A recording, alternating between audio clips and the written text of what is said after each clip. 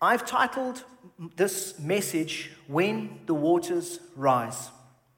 Now, this is not so much a question of if the waters will rise, but when the waters will rise. In John 16:33, and I pray I get it right this time, the Lord said, I have told you these things that in me you will have peace. In this world you will have trouble, but take heart, I have overcome the world. You will have trouble. I'm not speaking it over you. It's not a declaration. I'm just telling you what the word says. However, the promise is that Jesus has overcome the world. And for us to stay in tune with him and to be close to him is the greatest asset we are going to have as we progress through the troubles, the trials, and the storms that come across our life. Some of them might be shorter, some of them extended. But he is with us. And what I have to share with you today, I pray would be a great encouragement to you. I really do. So the first point, well, actually, before I go on, there's another scripture I want to share with you. And it speaks of God's mandate and the enemy's mandate.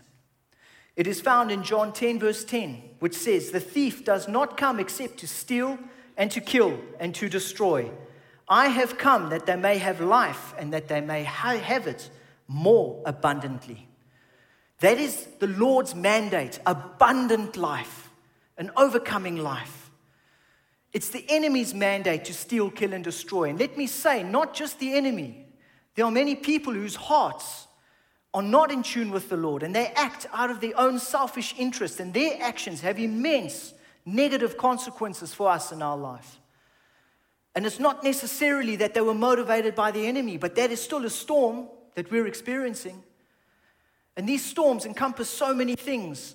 Loss of a loved one, loss of income, the diagnosis of a dread disease, and so many more.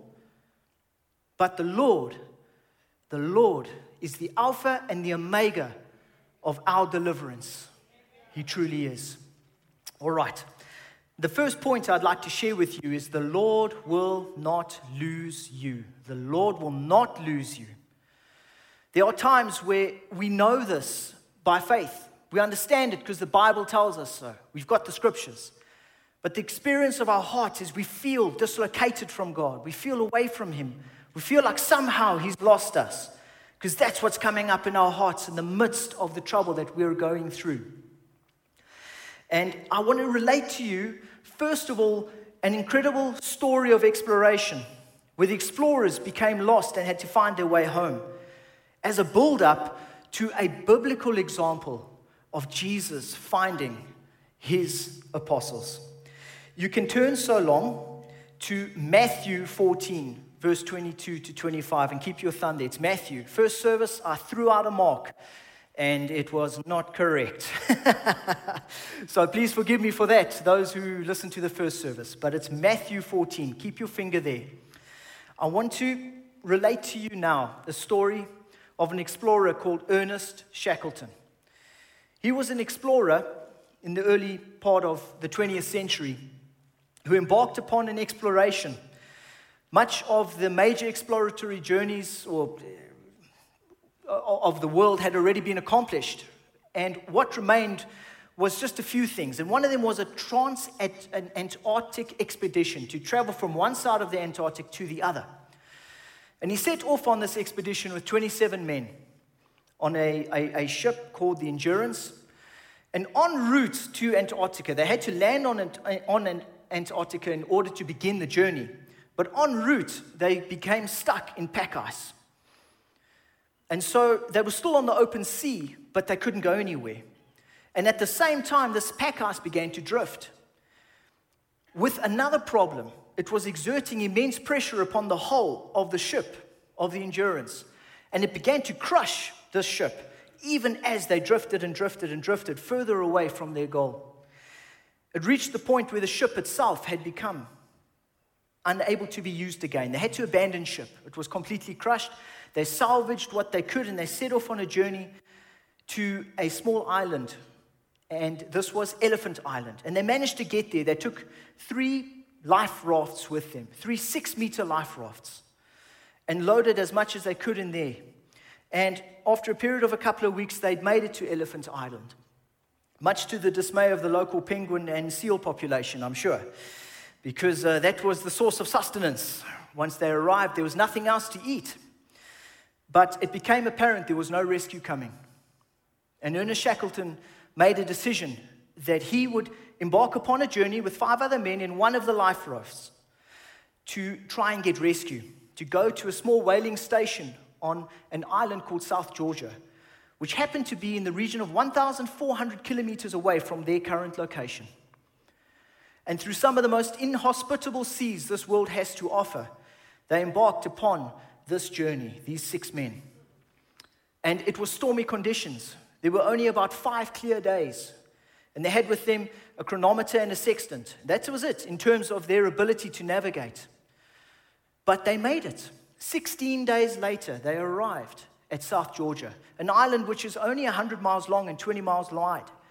Now think about that seamanship that it took in order for them to find the island. But upon coming to the island, they were on the wrong side.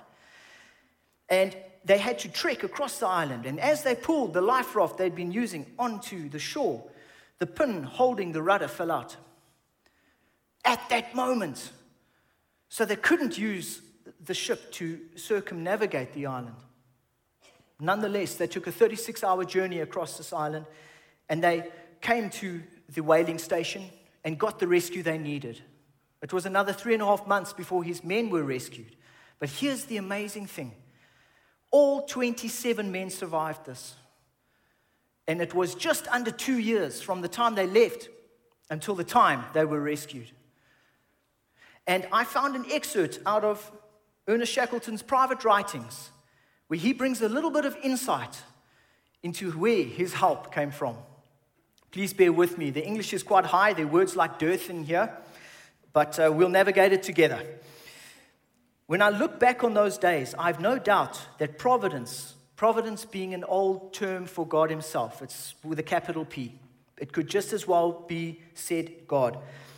I have no doubt that providence guided us, not only across those snowfields, but across the storm-strewn sea that separated Elephant Island from our landing place on South Georgia.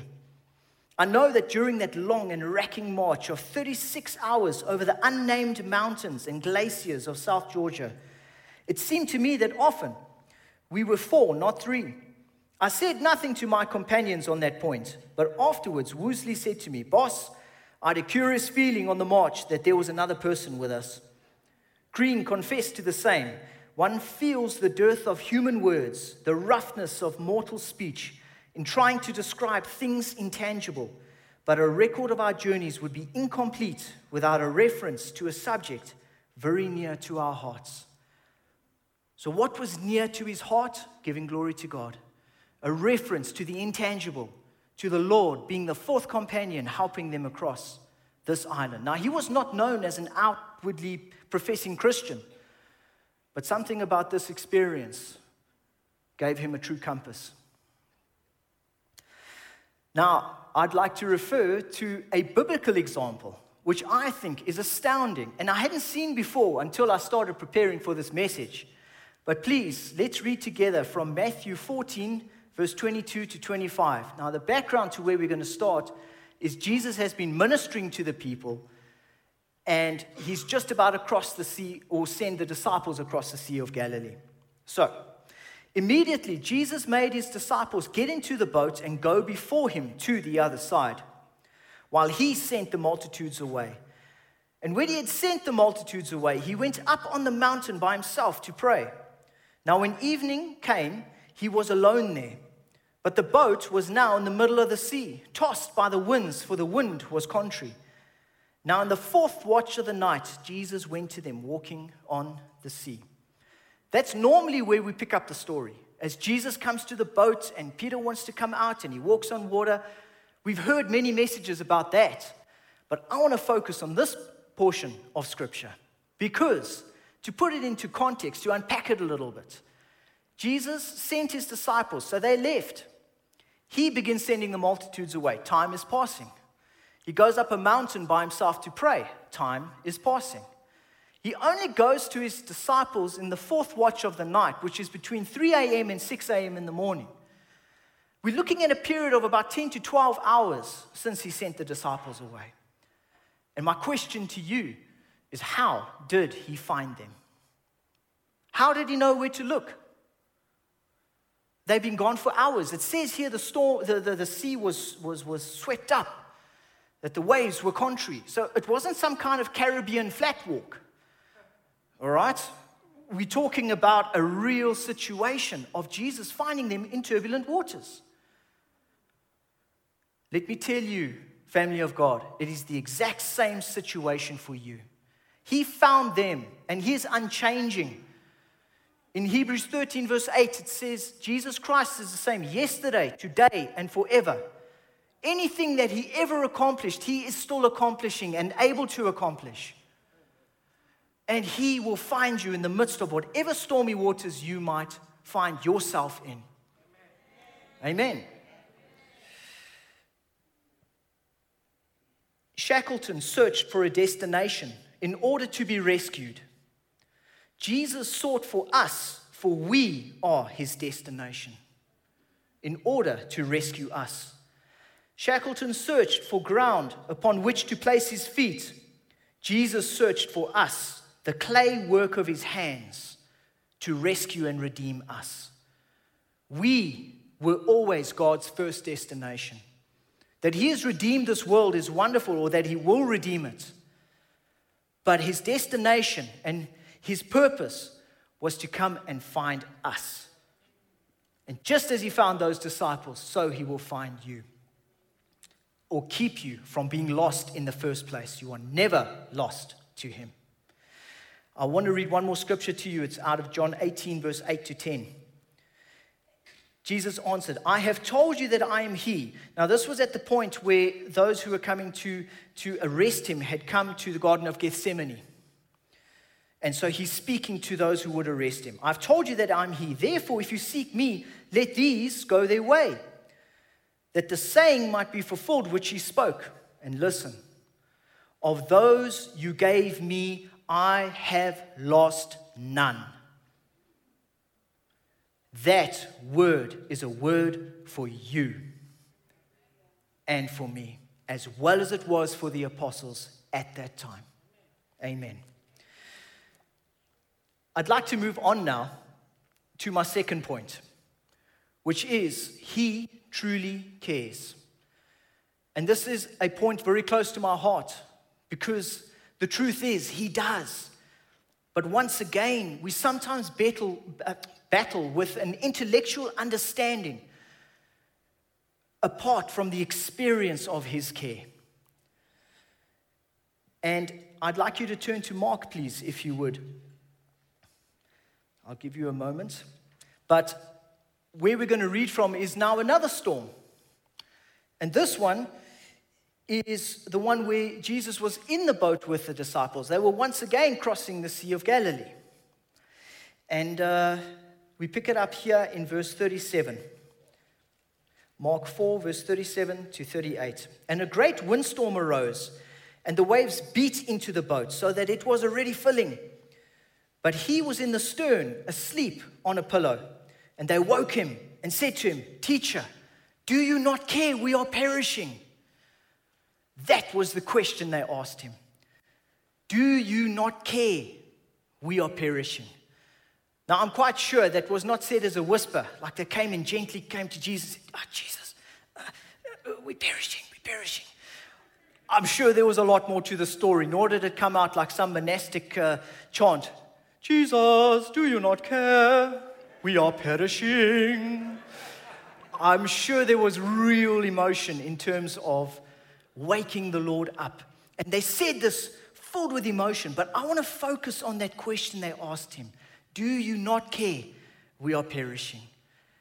And I'm sure that sometimes in the midst of really tough times, especially if they've been extended, that kind of question has come up within your heart.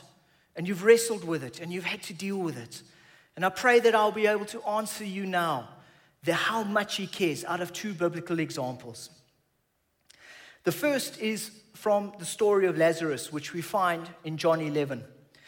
And you are welcome to turn there so long. I'll be reading from verse 33 to 35. But just to give you some background, Jesus had got word that his friend Lazarus was sick. And he specifically in that moment waits another 2 days before he begins the journey to Bethany, where Lazarus lived with his sisters, Mary and Martha, because the Lord had a plan with this. From the moment he heard it, the Lord revealed to him the plan was to resurrect Lazarus. Jesus even says in verse 11, "Our friend Lazarus sleeps, but I go that I may wake him up." So his disciples initially think it's natural sleep. Well, if he sleeps, he will get well. And Jesus' response is that he had passed away and that he's actually on a mission to go and raise him up from the dead. So at the point that Jesus comes into Bethany, Martha initially comes up to him. She goes and calls Mary, and then Mary comes to Jesus with other Jews who are weeping and grieving for Lazarus' passing. And that's where we begin our text. John 11:33-35. Therefore, when Jesus saw her weeping, Mary, and the Jews, who came with her weeping, he groaned in the spirit and was troubled. And he said, "Where have you laid him?" They said to him, "Lord, come and see." Jesus wept. Then the Jews said, "See how he loved him." Jesus wept. The shortest scripture in the Bible. My question to you is, why did he weep? The context of what he was about to do, he had full 100% knowledge he was going to raise Lazarus from the dead. He knew this days ago. Within half an hour, maybe an hour, maybe less, Lazarus would be with him enjoying a celebratory feast. And he knew this without doubting. He could have been aloof at their grief and their pain and said, "Oh, they're crying, but it's okay. I've got a lovely surprise coming for them." But instead, he knits his heart with them in their grief, in the full knowledge of what he is about to do in terms of raising Lazarus. And he weeps with them with true compassion. That is your God. That is your God. Now, I have another example I'd like to share with you, and this is to do with Mary Magdalene. It was actually a bit of a thing. I was always wondering if it was the same Mary, but no, there were two. Mary of Bethany and Mary Magdalene. And Mary Magdalene, in the scripture that I'm about to read to you, and you're welcome to turn to John 20, so long, and just park it. Philip. But here we have a situation where Jesus has been crucified. He's been laid to rest in the tomb, and it's the third day he's risen, but no one has seen him yet. So the disciples and Mary arrive at the tomb, and as they look inside, they see it's empty. Now the disciples depart, but Mary stays, weeping bitterly, brokenheartedly for Jesus. She loved him. And in that moment, we pick up the text here. Jesus said to her, "Woman, why are you weeping? Whom are you seeking?" She, supposing him to be the gardener, said to him, "Sir, if you have carried him away, tell me where you have laid him, and I will take him away." Jesus said to her, "Mary." She turned and said to him, "Rabboni," which is to say, teacher. Jesus said to her, "Do not cling to me, for I have not yet ascended to my Father, but go to my brethren and say to them, I am ascending to my Father and your Father, and to my God and your God." That is beautiful. I'm ascending to my Father and your Father, my God and your God. And I will come back to that. But what I really want to focus here is where he said, "Do not cling to me." Now, I know that in the moment might seem confusing to you, but I want to unpack it a little bit. Jesus had a divine mandate from before the foundation of the world to redeem humankind to himself.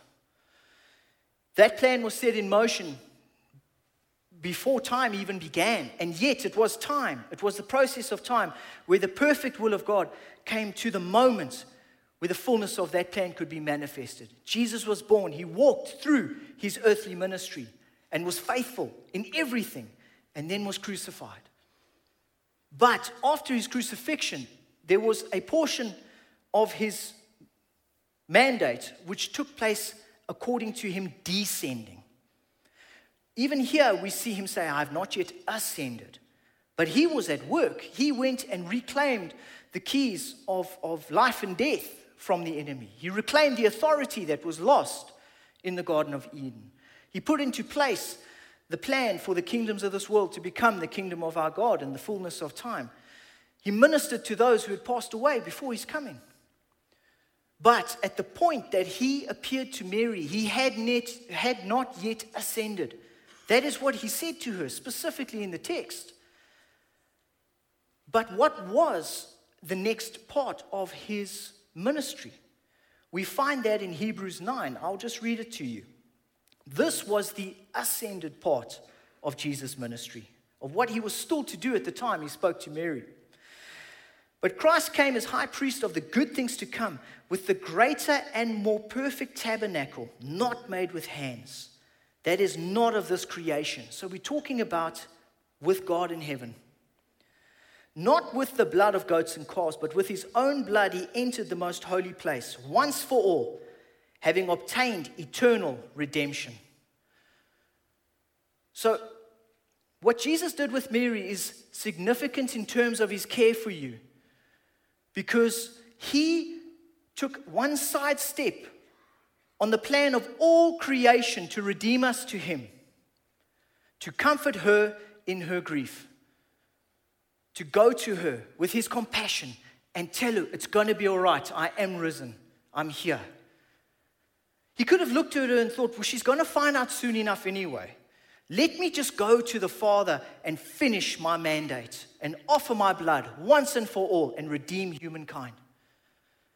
But instead, he takes a moment and he goes to her and he comforts her in her grief. Now, that wasn't written just for her.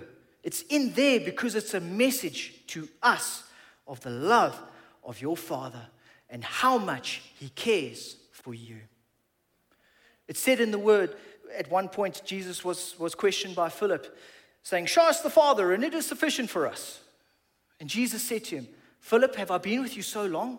Do you not know that if you have seen me, you've seen the Father?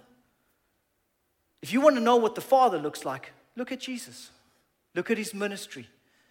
Look at the compassion with which he ministered, and you'll have a picture of the Father. Settle today, once and for all and forever, that he cares for you. Never doubt that again. I know the noise of the storm can become loud. I know that you can feel overwhelmed. But I just want to tell you that as you might feel you trapped in a tomb of circumstances and trouble, that is not your destiny. You will pass through those waters. You will come out. But don't separate yourself from the lover of your soul. And never doubt that he cares for you. Amen. All right, my third point. I will not leave you orphans. That is a very specific use of a word. It's found in John 14:18, where Jesus said, I will not leave you orphans, I will come to you. You can turn to John 14 so long if you like. I will be reading a more extended passage out of that in a moment. But Jesus didn't say, I will not leave you alone. I will not leave you as lonely servants. He said, I will not leave you orphans. He chose that word on purpose because it brings forth such a deep truth that the Lord is our Father. We're part of his family. We're not just his servants. There's no other religion that can claim to that, being part of the royal family of the God they serve. We are part of God's royal family. And we are adopted into him. In Romans 8 verse 15, it says, for you did not receive the spirit of bondage again to fear, but you received the Holy Spirit of adoption, by whom we cry out, Abba, Father. So it's the Holy Spirit within us that gives us the seal and the understanding and the depth of the knowledge that we are adopted into the family of God. But in terms of us not being left orphans, there's no love like a parent's love for their children. Without that love, to be a true orphan in this world, I think is a terrible, terrible experience. And the Lord speaks so much about the care of orphans, right from the Old Testament to the New Testament. It's something so close to his heart. But that love that we experience is something that grounds us. It's something that helps form our characters and form our lives. And in terms of Jesus' own ministry here on earth, he actually said something so amazing for me, that he said to his disciples, "It is to your benefit that I go away." And that seems ludicrous in one sense, because I'm sure that you and I have had thoughts at times of, I'm going through a storm, but if Jesus was just here physically, it would be okay. If I could just hold his hand, if I could just see him with these physical eyes, it'll be all right, because I'd know it's going to be okay. And yet, in Jesus' own words, he said it was to your benefit, your and my benefit. He was speaking to the apostles as well, for him to go away. We find this in John 16, verse 7, which I'll read, and then we'll go to John 14. But in John 16, verse 7, it says, "Nevertheless, I tell you the truth. It is to your advantage that I go away. For if I do not go away, the Helper will not come to you. But if I depart, I will send him to you." And here we see Jesus saying, it's better for me to go, because then I will send the Holy Spirit to you, who won't be just with you like I was with you. He will be in you. We find this in John 14, 16 to 18. "And I will pray the Father, and he will give you another helper, that he may abide with you forever, the Spirit of truth, whom the world cannot receive, because it neither sees him nor knows him. But you know him, for he dwells with you and will be in you. I will not leave you orphans, I will come to you." You see, they already had the experience of the Holy Spirit being with them. When the Lord sent them out 2 by 2, when any miracle that they performed by the power of the Holy Spirit being with them. But here we see he uses the future tense that the Holy Spirit will be in you. This only took place after Pentecost. Before Pentecost, it was a situation where they were still easily moved by their circumstances around them. And I'll share an example with you, back to the storm situation of the 12 apostles in the boat with Jesus. What was their reaction to the storm? They were overwhelmed. They wanted out. They wanted relief. They were terrified. And Jesus woke up and rebuked the storm. But I want to compare that situation to another storm situation involving another apostle. Paul became an apostle after Jesus' resurrection, after Pentecost, had received the Holy Spirit, and he found himself in the midst of a storm. He was on a ship with 275 other people en route to Rome, and they got caught in a massive storm that held them for 2 weeks with no relief, to the point of them having despaired of being saved. Can you imagine the peer pressure that was on Paul under those circumstances? He had 275 reasons to be discouraged, and a few more besides, if he looked outside his window. And yet, he became the lightning rod of God's will in that situation, got a word in that situation, was not moved, because he had the Holy Spirit within him. And it is right that I give honor to the Holy Spirit, as the Holy Spirit is the theme of this year, that he is our helper. He is God with us. Although the disciples had the companionship of Jesus, they did not have the indwelling presence of the Holy Spirit until Pentecost. And at that point, it moved to it being better for them with the Holy Spirit in them than having Jesus physically with them. There was a different dynamic of ministry coming out of that. Now, one last thing about Paul. He testifies of his life. And he says 3 times, this is in 2 Corinthians 1, verse 25. 3 times I was beaten with rods. Once I was stoned. 3 times I was shipwrecked. A night and a day I have been in the deep. 3 times shipwrecked. He spent 24 hours in open water. And it didn't break him. Was it a storm? Yes. Was it significant? Of course. Was it his end? No. The Lord brought him through it. And I'm telling you, the Lord will bring you through your storm. Amen. He has not changed. He will never change. In him is no shadow of turning. He is faithful and true, and he's not going to stop from either pursuing you, keeping you, caring for you, and guiding you. I want to quickly move through my last point. Fear can be a factor. There's no doubt that storms breed fear, and that we, in our human condition, very often experience that fear as a real thing. But I tell you what pops up with the experience of fear is the guilt at feeling fear in the first place. We're Christians. We're supposed to walk in faith and be strong no matter what. Stir up the word. There is truth to that. I'm not pushing down faith. Without faith, it is impossible to please God. Hebrews 11 verse 1. And I just want to tell you that faith is an important dynamic of our walk, but faith is built on the experience of God's love first. And I've got a scripture here to prove it to you.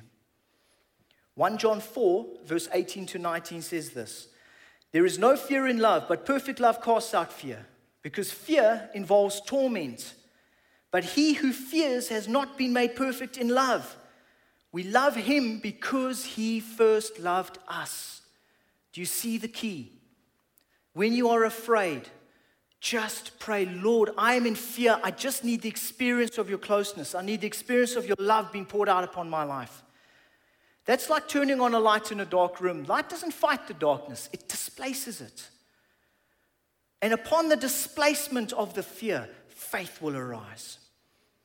I want to give you an example, a practical example. Let's say you have a 5-year-old child who has a terrible nightmare, and you go in their room and tears are streaming down their face, and you say, well, I'm going to say little Frankie under these circumstances. I had thought about using little Johnny, but it just somehow didn't sit right. So you walk into the room and you see little Frankie in tears. What is your first reaction to that child? Are you going to rebuke him for his lack of faith? Why are you scared? You must stand on the word. You must proclaim the victory. No, you're first going to sit with him. You're going to comfort him. You're going to tell him it's all right. And then you can pray with him and say, okay, let's pray. Lord, make Frankie strong. Lord, next time it happens, I pray that you will touch him. He would be aware of your presence. And immediately, the faith